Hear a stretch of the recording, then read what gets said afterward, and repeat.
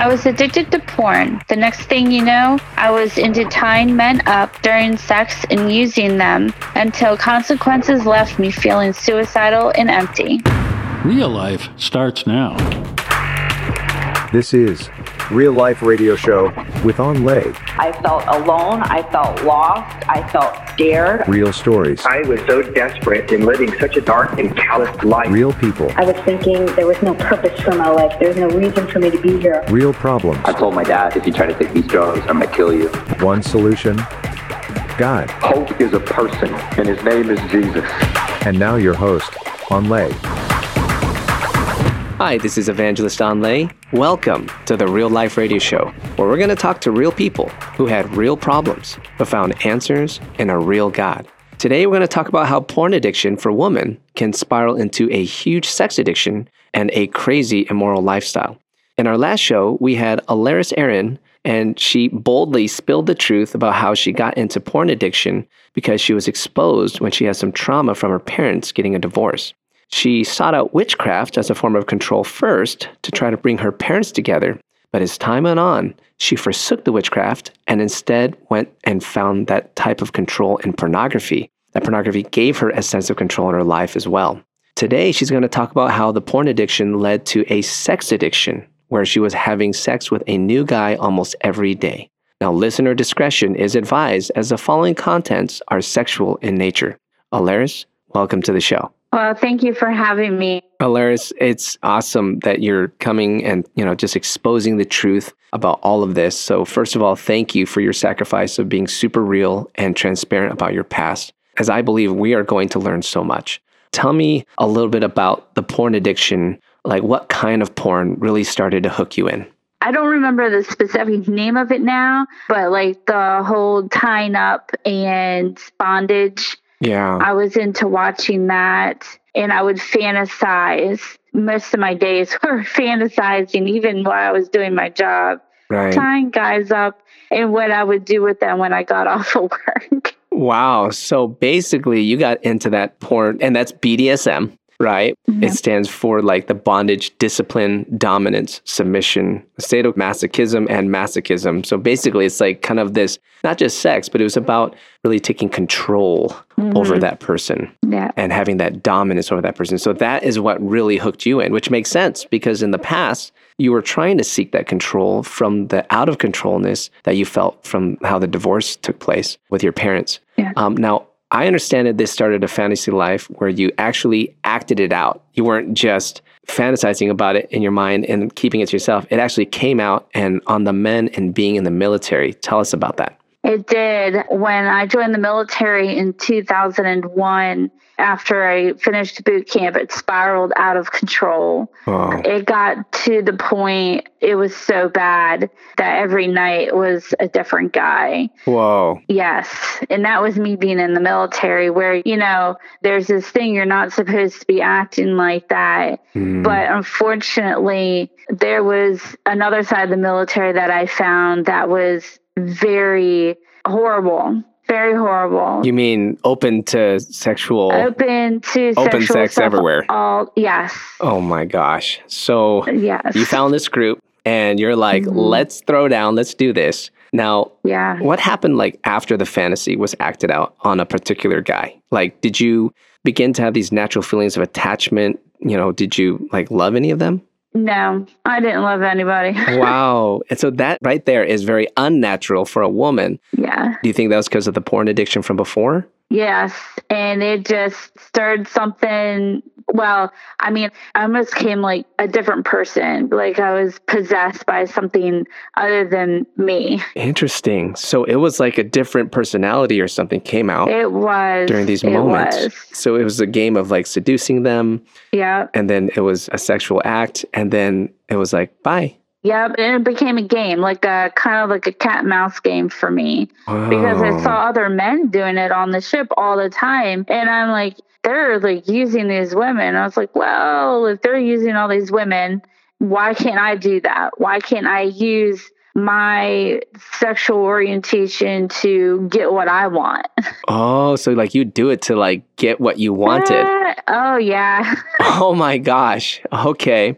So that's interesting. That's really interesting. So then sex, instead of being what is intended, which is supposed to be love and union between two people, for you, it became a tool. Yes. A tool for you that you could control and will to maybe even manipulate people? Oh, I was very good at it. Wow. And my mom, of course, I learned it from my mom also. She was very good at manipulating people. So I learned how to do that too. Oh. And it was like second nature. And it unfortunately became my nature.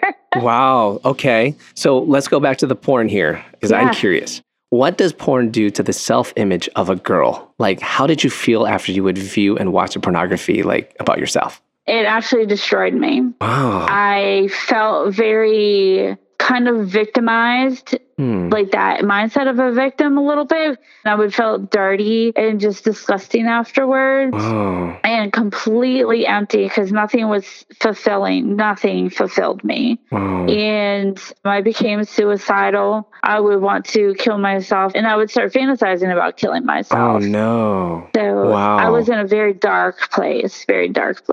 Now, before we get to that part, though, I want to ask you another question. So that's the pornography. Now, what about, when you had the one night stands, like afterwards, did you ever feel like kind of guilty or like maybe something was wrong? Or were you just like, well, I'm just having the time of my life and like you didn't even think about it? Yes and no. There were certain times where I felt like I'm on top of the world, Wow.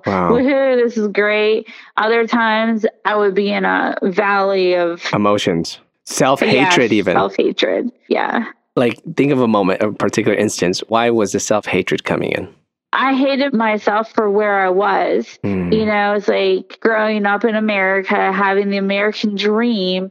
I thought at that point in my life, why am I not having everything that I want? I don't have that dream job. I don't have that dream car, that dream house. So it was really like this false sense of reality. Yeah, kind of realizing that even though there's this relationship, it's not real. It's like a game. Yes. Yeah, wow. It is. And it was a game. I understand, though, that the game led eventually that you got pregnant and then something devastating happened during that time. What happened? I did. I got pregnant by my boyfriend who was cheating on me for a year and a half. Yikes. Yeah, right? People are getting crazy. Like, that's awesome. I picked a winner.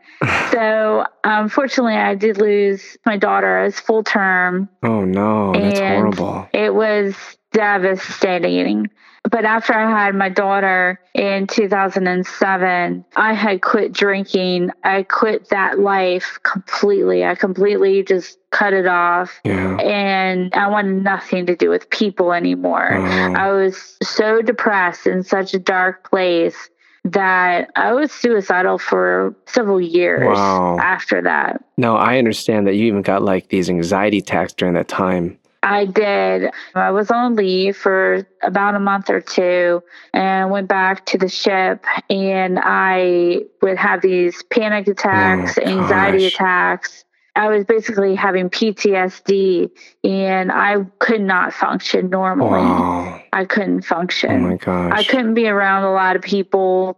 If I would freak out and I would just collapse in a ball of just crying and crying and crying. Wow. Uncontrollably. Yeah. So it's interesting because it was thinking that there's no consequences. And now here comes a whole ball of emotional. Here's my consequence. Just, wow. Aleris, let's stop there. I want to have you on our next show because I want to know how you got out of all this mess, because I understand it got worse before it got better. So Aleris, again, thank you so much for being on the show. Oh, thank you. Don't go anywhere. I want to talk to you more about this right after the break.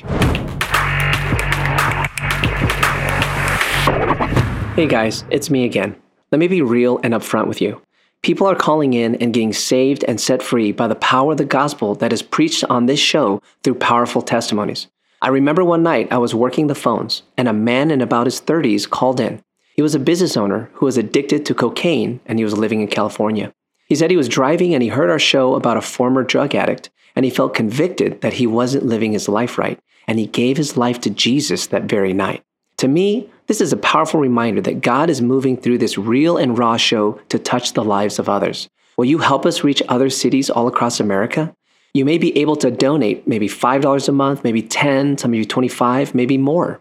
Anything helps. Help us to spread the gospel to America as we are believing for a great harvest of souls for the kingdom of God in this time and in this era. But we can't do it without you. Don't just sit there. Go to awakeningthenations.com and join the movement to get these testimonies to help others. More Real Life starts now. Welcome back to the show, where we're going to go deeper into what you just heard. So what do you think about this? To me, it is wild to think that Aleris was a woman going from guy to guy and not able to develop any feelings of love or attachment, but just using men for her own sexual gratification. It seemed like she was living this great life, some might say, but as you hear how it all unfolds, she started to feel the negative effects of living this lifestyle of sex with multiple men. First, with the porn use, she didn't feel much esteem in her physical image, and it affected her self-image. That's so true. So though she's getting lots of self-gratification and pleasure, her self-image was being destroyed at the same time. Now, she was moving from sex with one man to another, and she started feeling the effects of sudden anxiety attacks and depression because she was dealing with something that she had no idea, which was that sexual immorality is toxic to one's soul. Look at what ancient writings reveal in 1 Corinthians 6:18. It says, "Flee sexual immorality. Every sin that a man does is outside the body, but he who commits sexual immorality sins against his own body." What does that mean? Sexual immorality is bad because we are sinning against our own bodies. We're bringing in damage that we know nothing of. Now, let's real quick define sexual immorality is any sex outside of marital bonds. Okay, that's what the Bible defines as sexual immorality. And this is what Aleris was discovering. She was discovering that her life became a mess through having everything she thought she wanted. What about you? I know someone is listening right now, and maybe you're struggling with porn use or sexual promiscuity of some sort, and maybe you don't know what to do with it. Like you're stuck in a cycle. Now, if you're in this cycle, I'm talking to you. I have good news for you. It doesn't have to be this way any longer. You can break free. Jesus has the power to cleanse your life and set you free from this cycle. Are you wanting that, my friend? Because God really has so much more for you. I know for me that when God was asking for this part of my life, and I was like, think about it, I'm a former atheist. I wasn't really sure, did I want a pure lifestyle? No, I didn't really want that.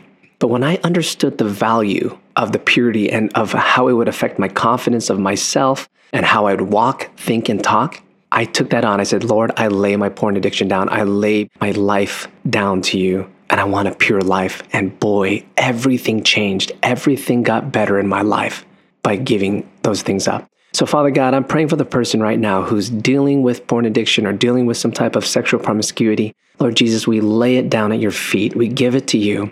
And Lord Jesus, give us something new. We need to stop sinning against ourselves. We're hurting ourselves with all this stuff. So we surrender it to you in Jesus' mighty name. I hope you're blessed by this testimony, and I know that your life was touched. Did you know our shows are on Spotify? Just search for Real Life Radio Show on Spotify and enjoy all the same shows you hear on the radio. That's Real Life Radio Show. See you next time.